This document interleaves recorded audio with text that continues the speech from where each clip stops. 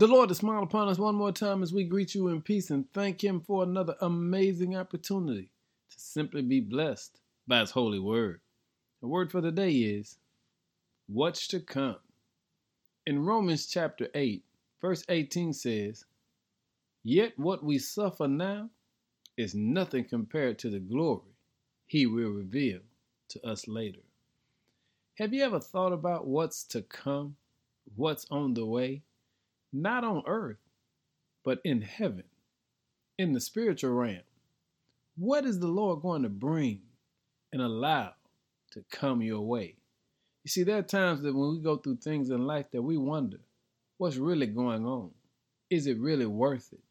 Sometimes you have to suffer and struggle and strain and even stress. But the truth is, you got to always focus on what's to come.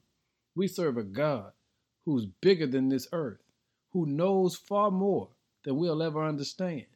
And so the writer says, yet what we suffer now is nothing compared to the glory He will reveal to us later. Family, did you know there's a God of glory who's looking out for you, who's made a way for you, who's prepared a future that's going to blow your mind? You remember what Jeremiah said? For I know the plans that I have for you, says the Lord. Plans to prosper you, not to harm you, to give you a great future and a great time for a beautiful hope. Family, what's to come? What's on the way?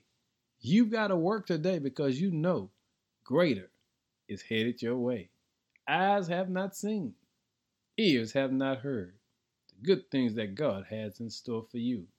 Praise Him today, saints, because you know He's worthy. In Jesus' name, amen.